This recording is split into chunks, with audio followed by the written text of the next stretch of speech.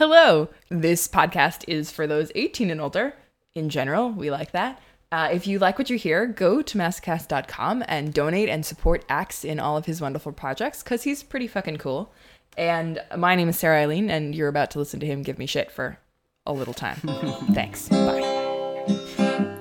Sexy voices make me think, and that question, so how did you get started in kink? Sadists, sluts, subs, doms, and slaves, here's a place where all are safe. All Massacast, can you hear it? Hear it here, kink is in your ear, licentiously, pervertedly, alluringly luring me. I'll just be listening to Massacast. Thanks for downloading another episode of the Massacast. As I record this is November 1st, which means tomorrow is Election Day in America. So if you're in the United States, please go out and vote. I know I should have told that in the last episode, since most of you are hearing this after Election Day. If you didn't vote, don't worry, I voted 3 times for each of you. So actually, I think that only works in Chicago. But still, if you're hearing this and it's on November 1st or November 2nd, you still have time to vote. 9 p.m. is where most places shut down. Check your local listings. Just got a few announcements for you. Like I mentioned in the last episode, there is now a Massacast profile on FetLife. You can type in Massocast and you can see the profile and you can friend me. Also, you can rate an episode in iTunes. You can rate the podcast in iTunes and also write a review if you are so inclined. Also, if you have suggestions for the Massacast, you can contact me on FetLife. You can email massacast@gmail.com. You can also leave a voicemail at 917-720-7304. Someone actually called that number recently and basically masturbated with a very unique sex toy. And you can hear the whole thing. And it was meant specifically for use on the Massacast. And we'll be using that in a future episode. This is the type of thing you can use it for. If you want to go ahead and just call that number and record yourselves having hot sex, that's fine. Whatever. This episode is brought to you by Eden Fantasies. Visit EdenFantasies.com to browse their extensive library of personal toys, bondage gear, sexual health products, and much, much more. You'll also find product reviews from orgasm seekers just like you. Take a look at their free sex-positive magazine, Sexist, for stories and advice from your favorite sex bloggers, some of whom have been on the Massacast. Enter EFCAST, that's EFCAST, upon checkout to get 20% off your order. And don't forget, you can share your experiences and reviews of their products at EdenFantasies.com. Thanks, as always, to their sponsorship. So, this episode, a conversation with my friend Sarah, who you heard at the intro. I've known her for quite a while, and I've been lucky to call her a friend. So, at the start of the conversation, we started talking about her involvement in a kink event called Floating World. Now it's post-Floating World. Yep. Let's just briefly, for those people who don't know, Floating World is a big, huge kink event. It's actually sort of more of an alt-sex broad community event. So we bring in kinky people and poly people and swingers and tantra and lots of queer folks. And, I think it's kink primarily, but it's gotten a lot broader since it started. Yeah. But it's big. It's in New Jersey in August. It's about 1,200 people. It's fun. When you have, first off, everything went well? Yes. It's an interesting question because yes, everything went really well. I was one of the directors. Yeah. There are 4 event directors. I was one of the assistants, and then we had one head honcho. Sort of how it works, and then we have an amazing staff of people underneath us, and my staff was like the most amazing people in the world. And the event went fantastically. From every feedback, every piece of feedback that I've gotten from my friends and people who came, who I met that weekend or have talked to online, feedback is overwhelmingly positive, which is very gratifying. Obviously, like it's always great to hear you did a great job. Mm-hmm. Yeah, of course. But this year's Floating World was I think, much more diverse than previous years. It had a huge range of programming. It brought in a lot of people that people had never seen before. We had the advantage of having some really fantastic presenters who we don't get at events on the East Coast very often, and we don't just get at that kind of event very often, as well as having, you know, some of the best people who are local, some of the best people who we've seen, but who really brought amazing stuff to the event. So it was great. And, you know, it was fantastic, and it was hard. Like, you know, let's be upfront. It was really fucking hard. We worked our asses off. We were a little short-staffed. And sometimes we were a lot short-staffed. It happens. Whatever. And, like, overall, if you want to, like, talk about the public sense of the event, it was great. My event was a little less than awesome because I was so stressed the entire time. So I didn't really like have the big Floating World experience where you go to all the classes and you see all the amazing people speak and you like go and have the amazing scenes in the dungeon and like get to play on all the gear and all. I didn't do that. I just sort of like was there and was very busy, and I was helping my partner Zach at his booth. He was vending, so we were doing that. And I still had a great weekend, and I saw a lot of people whom I love, and I got in some good scenes, and I got to go to the pool party and like chill out and just be relaxed for a little bit. But there was no like great catharsis for me. I didn't like walk away being like, yes, that was amazing. I actually walked away kind of exhausted and just like, okay, that was good. Feels like theater. We're all really tired. We need a cast party. We desperately need a cast party. When I first asked you about how it went, I asked you, so how did it go? And you almost did this. You went, was you're just trying to get your thoughts together. Like, how did it go? It probably went by so fast, and then everything was just so. It was. I mean, yeah, it went by incredibly quickly. If I may ask a few you-centered questions about these, you don't really get to go to any classes. You don't really get to play a lot, I imagine, because you're really working the whole time. I mean, a few. I got a little bit in there. Right, but what's in it for you? I hate but the way you describe this, if someone were to say, which they would never ask me to do the same job you did, but you know, if someone said, "Hey, do you want to do something that's very similar to what?" I'm like, "Fuck, wait, what?" It's an interesting question because I've been doing events forever and theater forever, and there sort of is this incredibly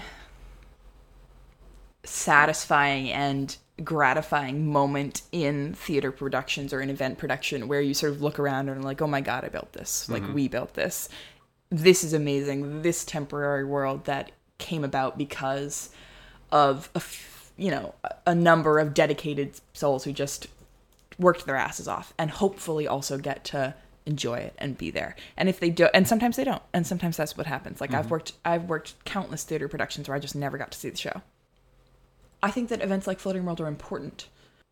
Events in general are important. Things that allow us to create the temporary worlds where we really live the identities that we can't live on a day-to-day basis. And some of us can, and those people are very lucky, and others of us can't, and it's good to have a space to do that. Have a space where we get to learn from amazing people, where we get to meet new folks, where we get to have this sort of temporary autonomous zone that allows for this amazing amount of freedom. There are very few opportunities to build worlds like that, and that's pretty fucking amazing just to be able to do that. And I care about that. Like, obviously, definitely care about it. And I think that the community cares about it, and the community responds and gives back and says, this was great. Like, thank you. It was fantastic. So yeah. I mean, the flip side to that is I think that this event, Floating World, more than any other event I've ever worked on, takes a lot out of me. And I think it takes a lot out of a lot of its staff for, a myriad of reasons. One of the major ones being that it's just so big. So, that's a thing that needs to be balanced, and that's a decision that needs to be made on a day-to-day or year-to-year basis. Like, am I going to do this again? But if someone ever asked you to come and organize an event, I would hope that you would say at least, I'll try, like I'll do a little bit or something like that, with the hope that if you do it well enough, you'll get the event and the catharsis. That's the concept. It never actually occurs, but that is sort of the idea.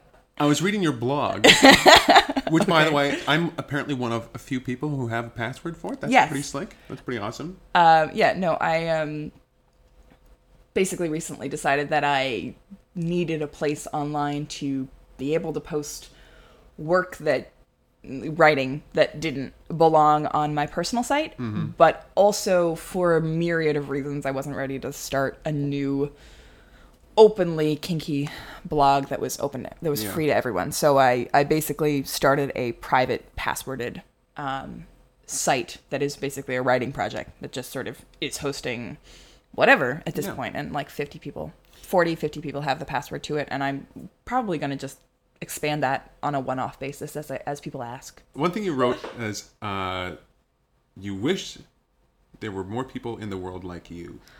Oh, that you asked me that the last time we interviewed. Yeah, I guess. Is there more to that question? Look.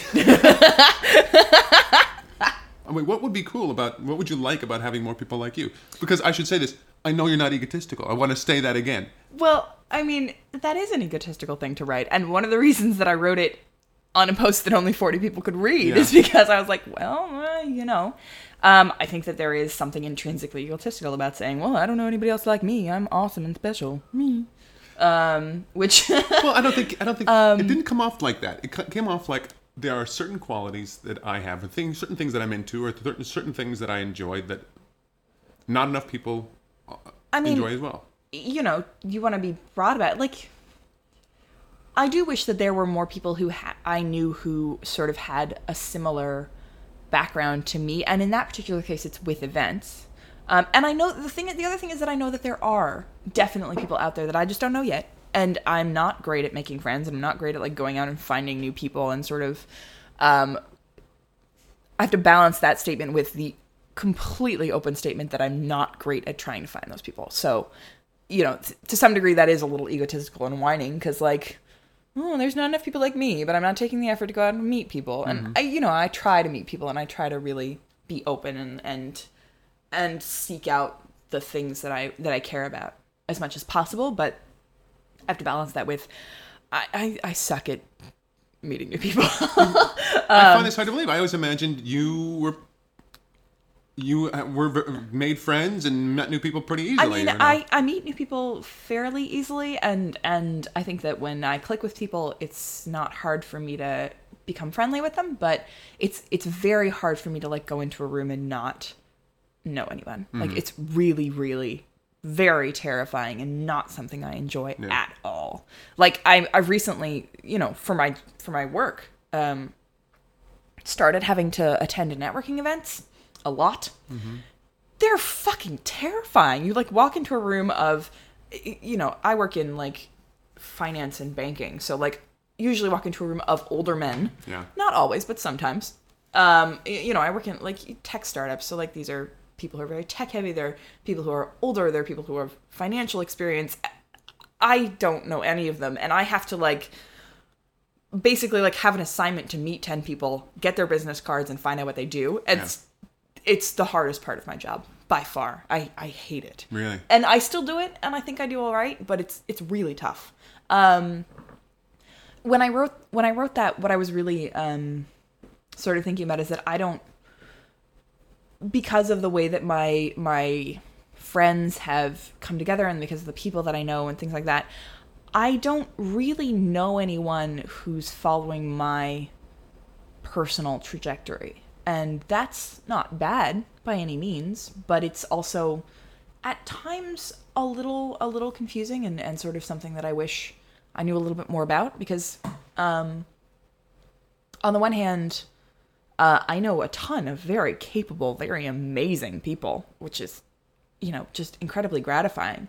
And on the other, I don't actually know a lot of people who are doing some of the things, or have chosen some of the things that I've chosen in my life. Like, I have very distinctly chosen a corporate career that is not just a job. It is, in fact, a career that I hope will progress in a way that, gets me into a big company or gets me, running stuff, things like that. And that's a really intense culture to be a part of, especially to be a part of when you're also openly kinky and queer. Mm-hmm. And so I would love to meet more people who were in the corporate world and also openly kinky and queer. Yeah. And there just aren't a lot of them out there. And also things like people who are my age who are running events.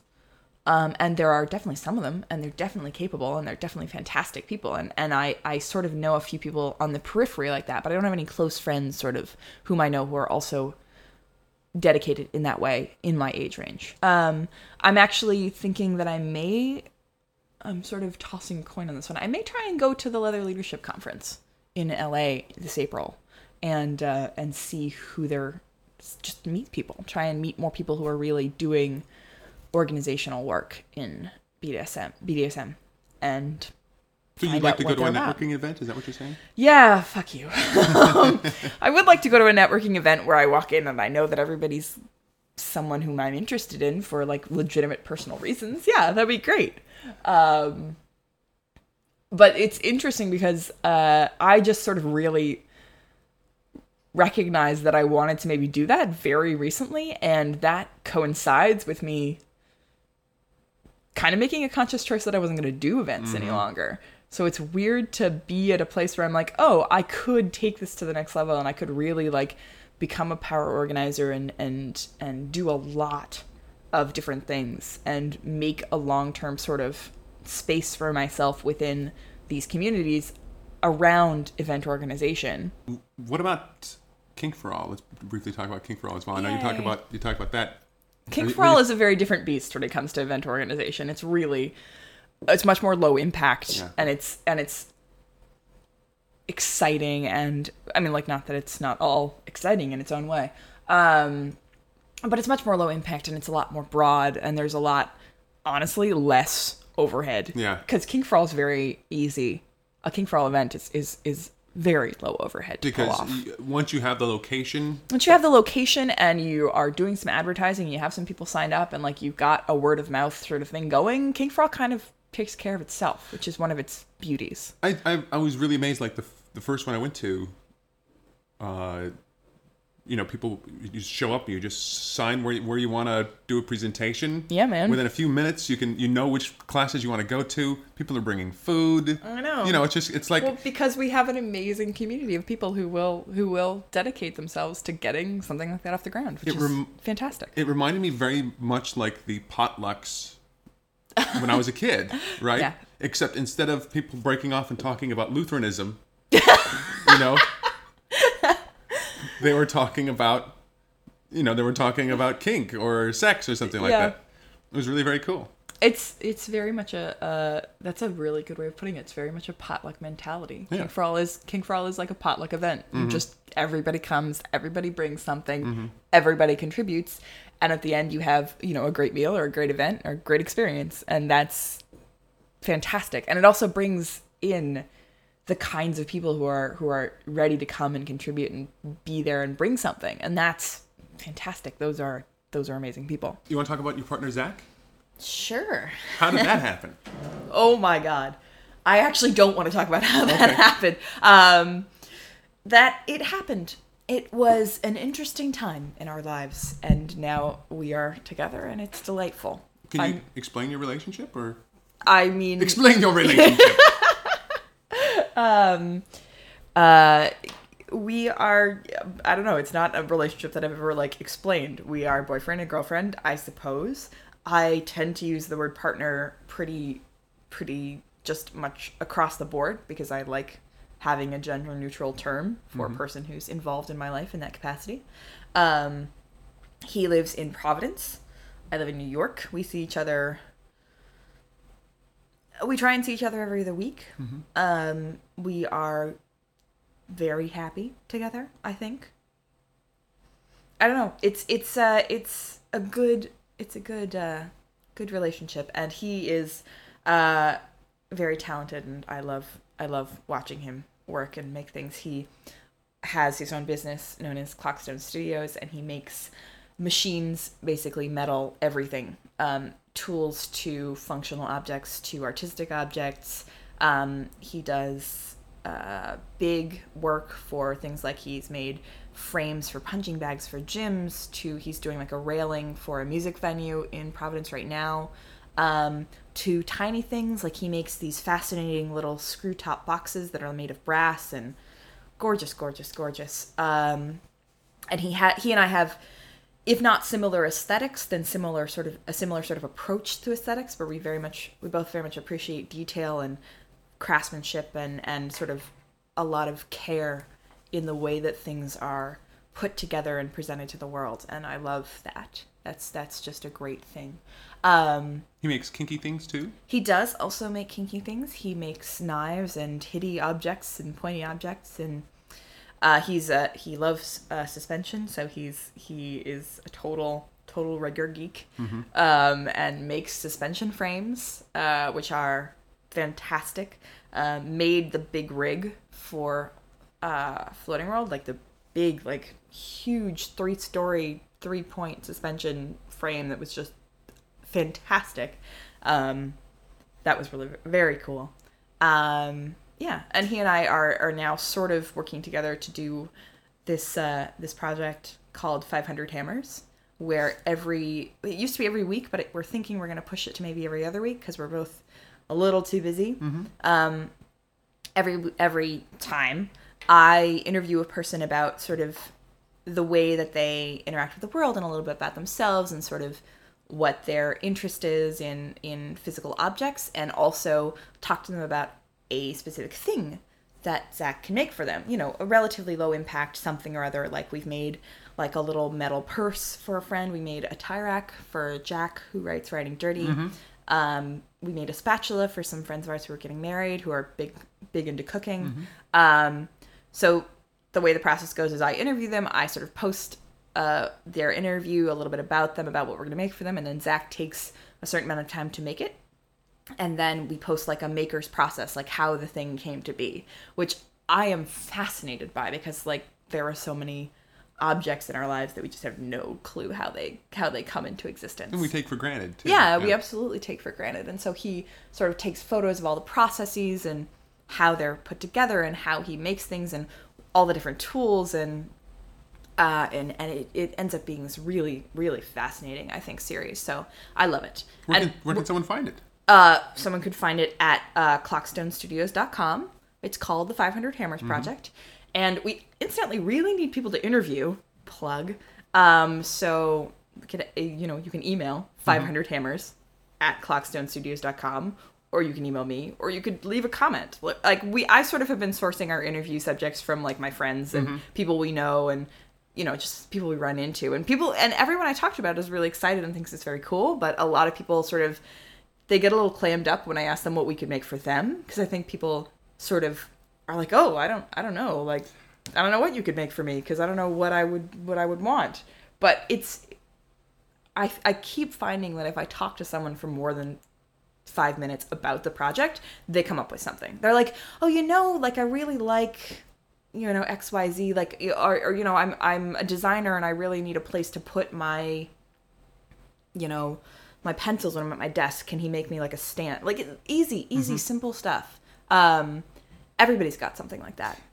One thing we talked about last time that I was kind of fascinated by as well is, one thing I'd like to do is sort of kink from around the world, and sort of, briefly focusing on different parts of the world and what their scene is like. You can kind of start this off a little bit, and we can talk a little about Australia, where you lived for about a year. Yeah, I lived in Australia for a year and 2 weeks, almost exactly, maybe 3. So I think it's safe to say you're an expert on the... I mean, No. The thing is, I lived in Australia for a year. I had a decent amount of exposure to the scene while I was down there, although not a huge amount, partially because I was, in grad school and working full-time and busy, per usual. But also, curiously, I just realized this. It's actually been a year and a half since I came back, which time fucking flies. I had no idea. Yeah. So for all I know, my statements about, the scene the way it was a year and a half ago could be completely wrong at this point. So I don't really know. But I mean, I can certainly speak a little bit to my experience with the scene while I was there, I guess. I don't know. It's an interesting and almost honestly kind of a difficult question, because my experience with the scene while I was down there was very colored by my experiences while I was there, just my general mindset and where I was in my life and things like that. And I did not have a great experience in the scene. I had, in some ways, a very good one, and I met a lot of really really great people. Like I met Mistress 160, who I think is still writing, who was very cool, and her partner, and they were fantastic to us. And I met a lot of people who hosted great parties and things like that, but like I never really found my place there. I think for a variety of reasons. One was that, you know, the parties we were going to were sort of they were a specific sort of take on kink that I had sort of been through and had moved away from, which was a little bit more BDSM focused and very much about the kink space and the kink aesthetic and the actions of BDSM.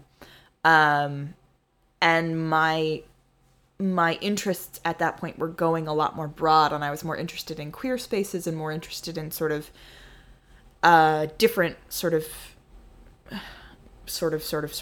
whatever. I understand.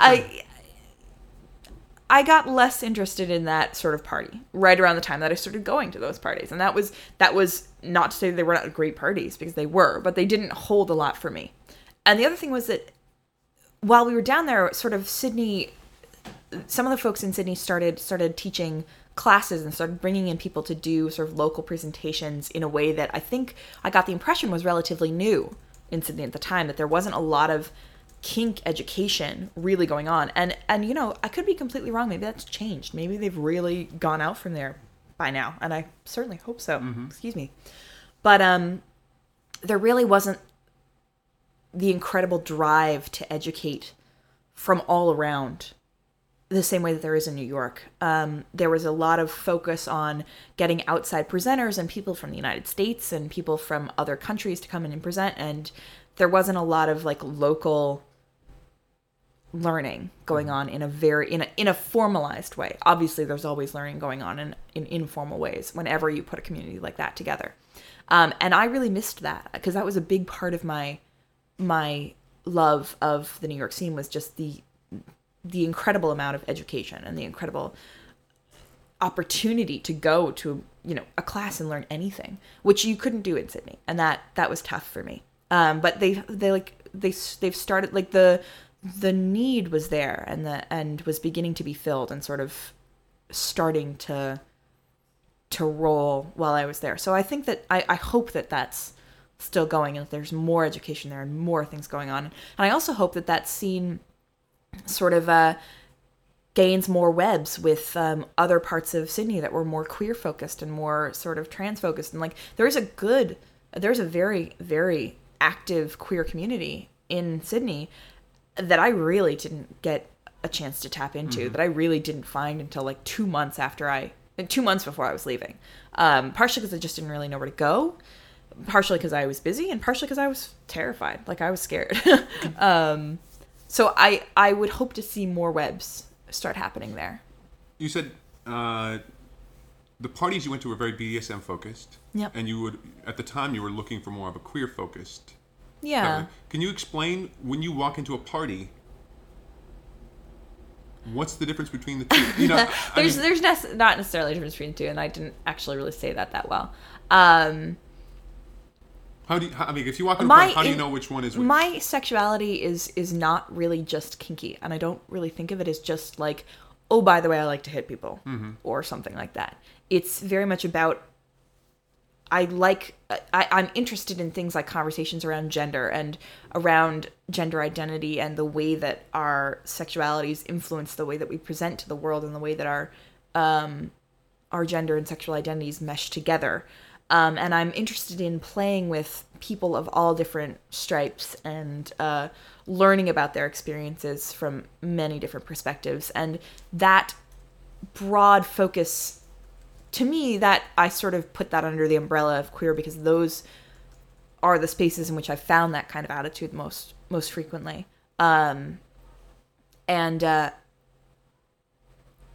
That's not everybody's interest, and it was not really the interest of the people who were at these parties. So, you know, that was less engaging for me. And it's just a personal preference thing.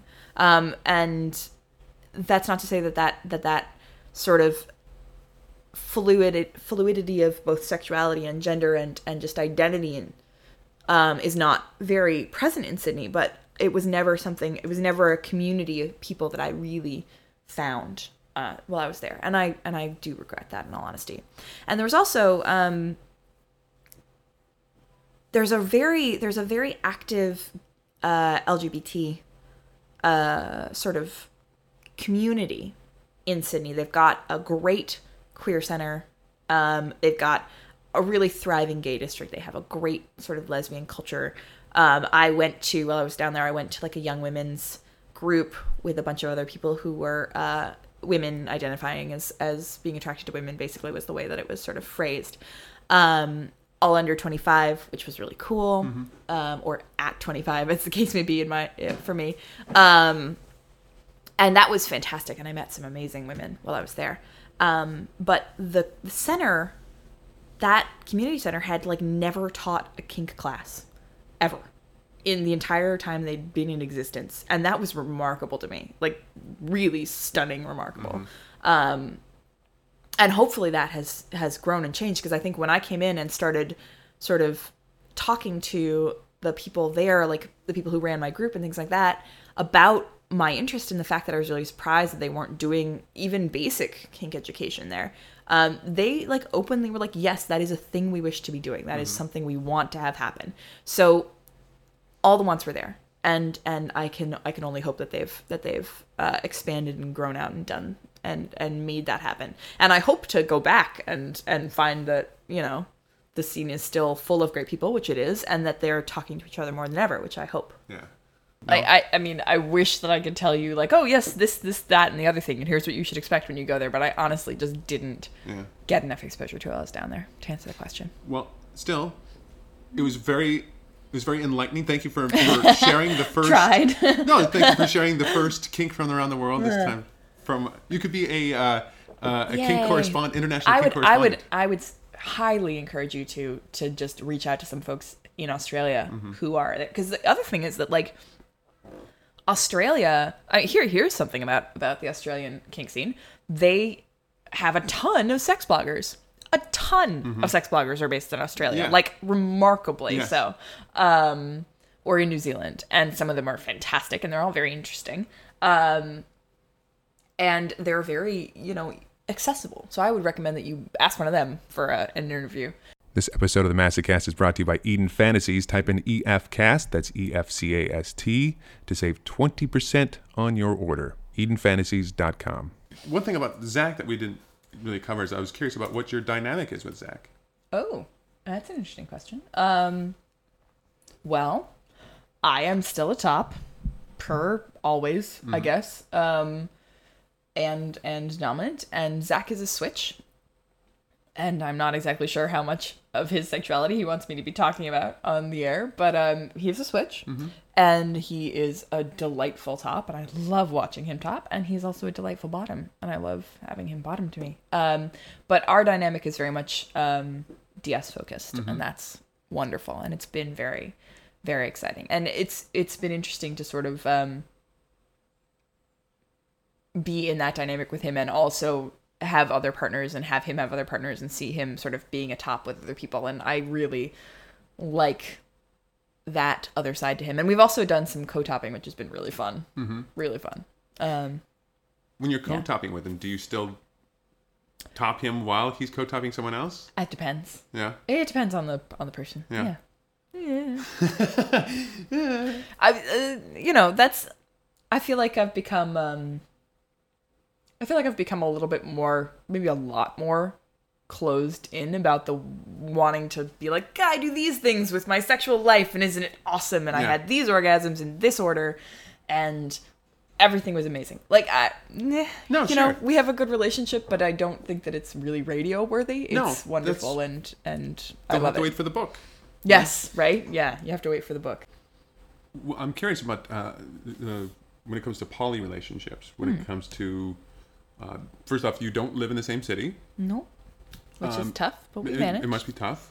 How does communication happen when it comes to playing with other people? Is it just pretty much, hey, whatever happens, happens. I trust you're going to practice safely. I'll practice safely, and we'll all be awesome. Or is it sort of a, hey, listen, I met someone, and I'm thinking of doing this to them? It's more the former than the latter. We are, I feel that, I mean, we haven't quite figured it all out yet. So it's an ongoing process. And maybe someday there'll be someone who will come along who will upset sort of the way that we do things, or we'll have to figure it out, learn anew. But at the moment, we're very much go have fun. Like, we are each other's.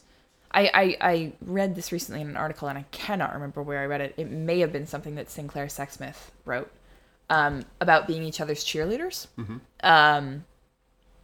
And I think that that's kind of the role we take for one another, where if I find out that he is playing with someone or has a partner or is doing something, I think that is fucking awesome. And he is kind of the same way. And that is a conveniently meshed perspective.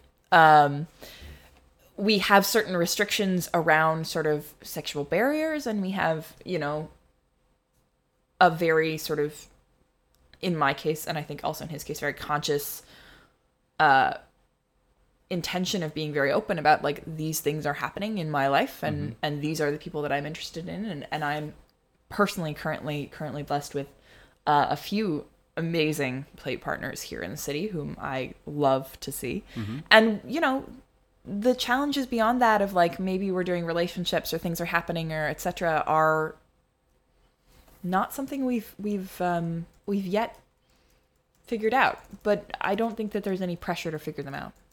And I'm sort of like, we've managed. Like, I'm sort of dating, I would say dating's probably the right word, a very nice, very, very pretty and lovely woman here in New York, whom I'm, like, kind of a little head over heels with. And I only say that because I know she won't listen to this. Gee, thanks. She only listens to smart podcasts. No, she's just, I don't think that she'd ever connect with this particular podcast. Yeah. But that's the thing. And we're sort of all trying to figure that out. And it works. And, it's a little bit like, both Zach and I are up for, like, okay, hey, we have to talk. Let's talk. Yeah. Hey, these things are going on. Hey, we're both very open and honest. But we don't, like, there's no pressure. There's no pressure to figure it out. One thing that I've always, I think we briefly talked about this before. In the first time I interviewed you. Very first time. First time. Ages and ages ago. And that is, being around people like yourself makes me feel a little self-conscious in that I don't think about my sexuality that much. Okay. I think about sex a lot, and I think about sex that I like a lot. But per usual, yes. I did an interview with someone, and I also heard Dan Savage say something similar to this as well. And I did an interview with someone recently, and he's sort of a switchy guy. He has a lot of experience with dudes mostly, and he was talking about how straight guys are not forced to think about their sexuality that much, right?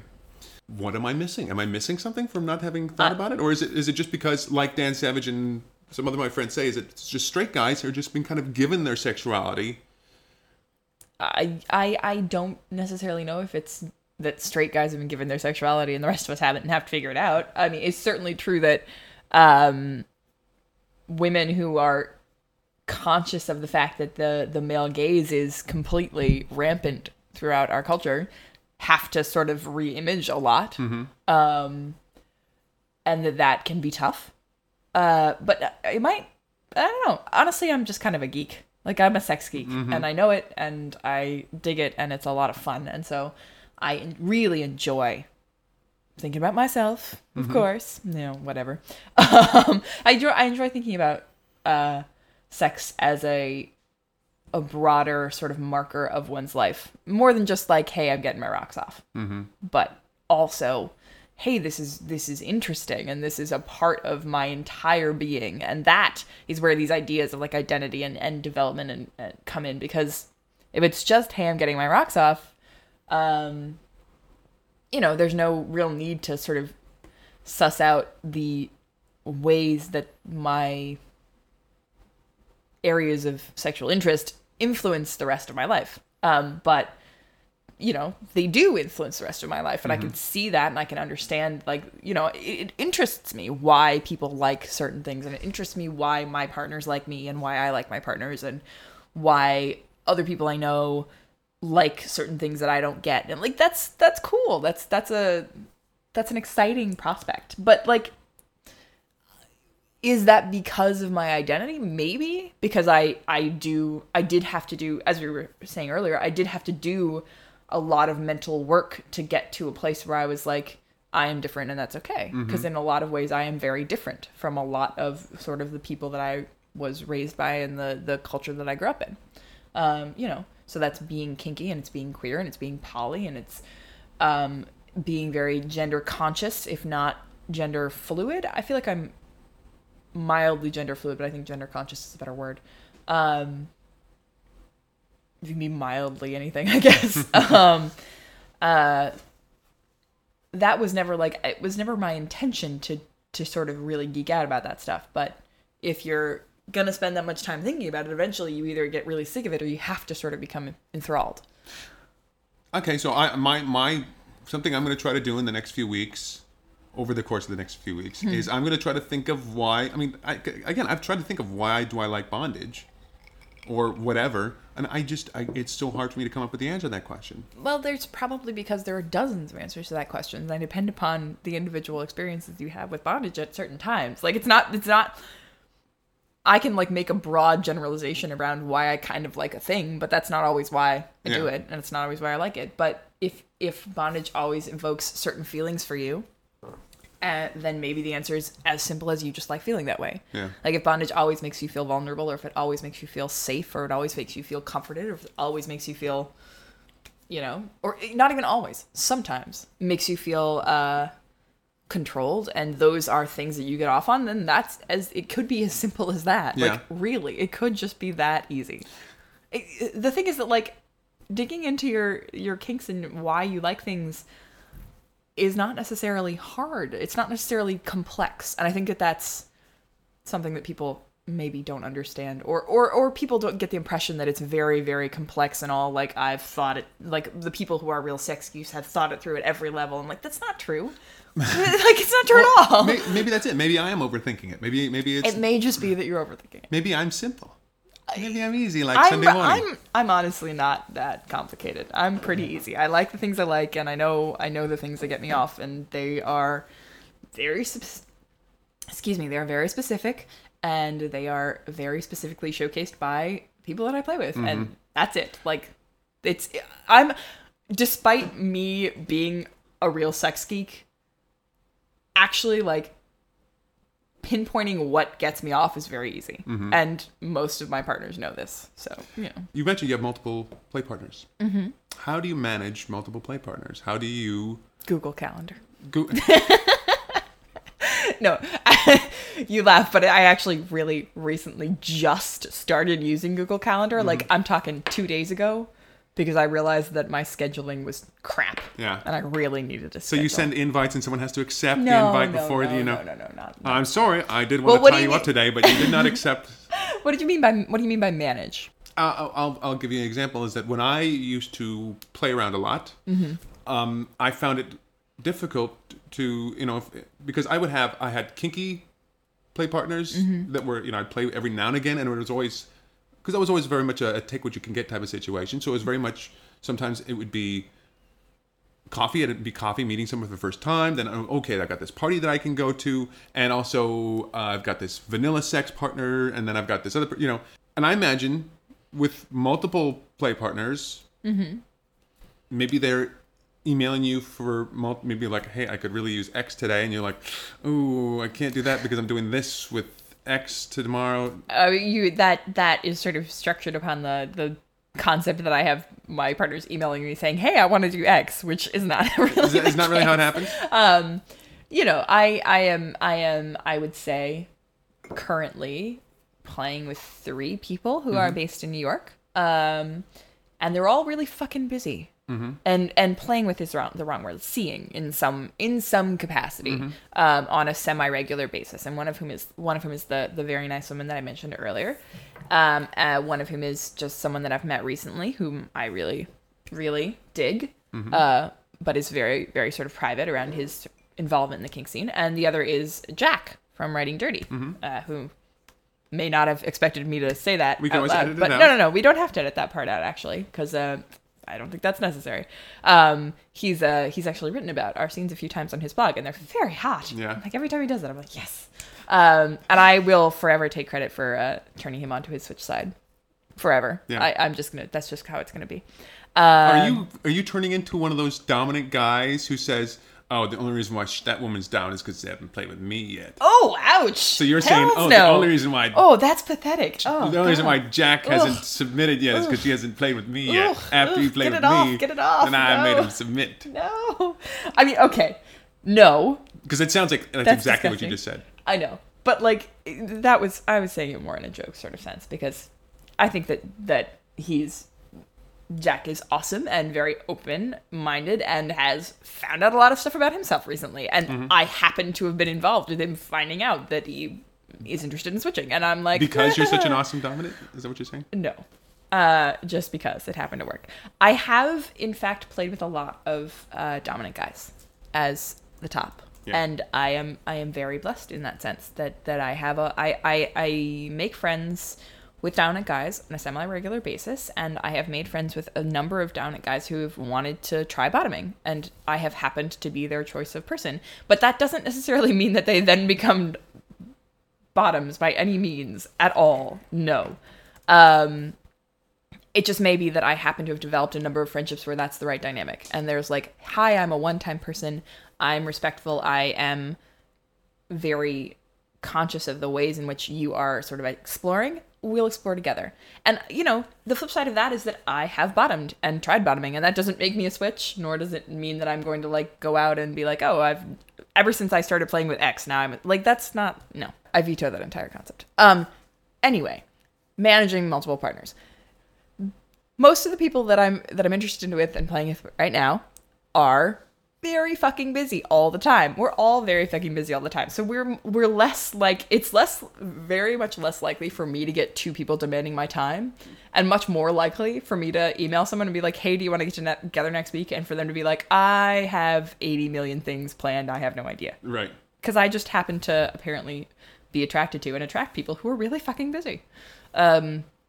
So that management, I mean, it's been interesting, and there's definitely, like, I feel like I sort of have to not sadly at all, I actually love this, but I sort of try and allot a little bit of time each week to sort of check in with these people and be able to be like, hey, do you want to hang out? Can we see each other?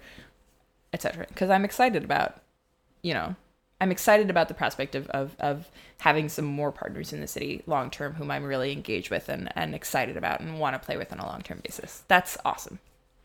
And you'd prefer to, it sounds like you're saying you'd prefer to meet more dominants that you can show them that they're really submissive because they play with you? Sure. I know. Just kidding. Because I should say that you're like one of the least egotistical people. So. The thing is that I try very hard to not be egotistical. No, I know. Well, it's hard consciously. not to be egotistical when you're the best. Well, I don't think I'm the best. Right. But I also used to kind of be a snot-nosed brat in a lot of ways, and I grew up a little bit, and I don't ever want to be that again. Yeah. I was 12. What are you going to do? You were pretty awesome. Okay, so form screen questions? You ready Sure. for me? Yeah, absolutely. This one was sent in specifically, apparently, because it just came in after I sent the call out. Oh. Are there any kinks or potential partners? Excuse me, let me rephrase. I'll come in again. Are there any kinks that a potential partner could have that would be a total deal breaker for you? Fascinating. Someone asked that question of me specifically? Well, That's such an it interesting could have been concept. just coincidental, but I said, hey, if you have any questions, do this here. And I'm going to go with no. It depends on the person. There are some kinks out there and some scenarios out there that I would never, ever do. And there are some kinks out there that I think are not my cup of tea, so to speak. I think is the right way to put it. But I would be pretty much okay with any kink if the person telling me that they had this kink was respectful, aware of, and very, very conscious of consent, and wanted to, if they were going to explore in a safe, aware, engaged, respectful way. Because there are, ways to role play almost anything. So like that wouldn't turn me on. That wouldn't, like, I wouldn't have someone come up to me and say, hey, I want to do X with you or with someone else, but I want to do it, in a safe structure, there might be some instances in which I would say no thank you, but there would never be instances in which I would say in that situation fuck off. When I would probably phrase this question differently, but when working with a new sub/slave, what are some of the things you make sure to address? Protocol, rituals, communication, body language, and how do you train someone who's never subbed before? I guess maybe the overall is that a question for me specifically too? This is one that this is that's an older one. This is one that has never been asked. This was actually asked a couple of weeks ago. So basically, when you're about to play with someone who's never the thing is that before, the way that the question is phrased is totally wrong for me. Right. This is why I guess the question how it should be. Like, what do I do when I'm playing with someone new, basically? Well, they're saying when someone who's never subbed before, which in your case is quite often because you pretty much only switch dominants who have never subbed before because that's what they're... I do play with people who are new on a relatively frequent basis. Is there anything you do specifically? It sounds like this is someone who maybe is experiencing this. They're playing with people who are first timers. It's a hard question to ask if you're playing with first timers. Like, what should you do next? I feel particularly blessed in that I often play with people who are relatively new, and the reason that makes me feel blessed is because I can openly acknowledge and understand that these are people who are trusting me, and that's a big deal. Like, it's a big deal to trust. It's a big deal to trust a top to top you if you're a top. Yeah. Like, it's a big deal if you're dominant to say, I want to try this. That's huge. That's a big thing. And I think that one of the reasons that I end up, being in that role, whether it's for people who are trying to sub for the first time or people who are trying kink for the first time, is that I understand. It's a big fucking deal. Yeah. So I don't know how that translates to advice. I think it's important if you're playing with someone new to be very, like, conscious of the fact that it's new and say to them, like, this can be a big thing if you need it to be. It doesn't have to be like whatever, we're just going to try this little thing. It's not a big deal. Don't worry about it. Like, what? Because you don't have any idea how big of a deal it is. Yeah. It could be a fucking enormous deal. Yeah. And I don't ever like to belittle someone's experience in that way. And I think that's a very bad thing to do, basically. Typically when I'm playing with someone for the first time, if they've never bottomed before, I will, like, sit them down and talk to them about what they like. Or, like, what kind of porn they watch, or what they want to try, or, like, whether they like sensation, or whether they think they like pain, or whether they've ever done anything kinky, or... And it's very rare for me to play with someone who's never done anything kinky. Yeah. That's, like, very, very rare.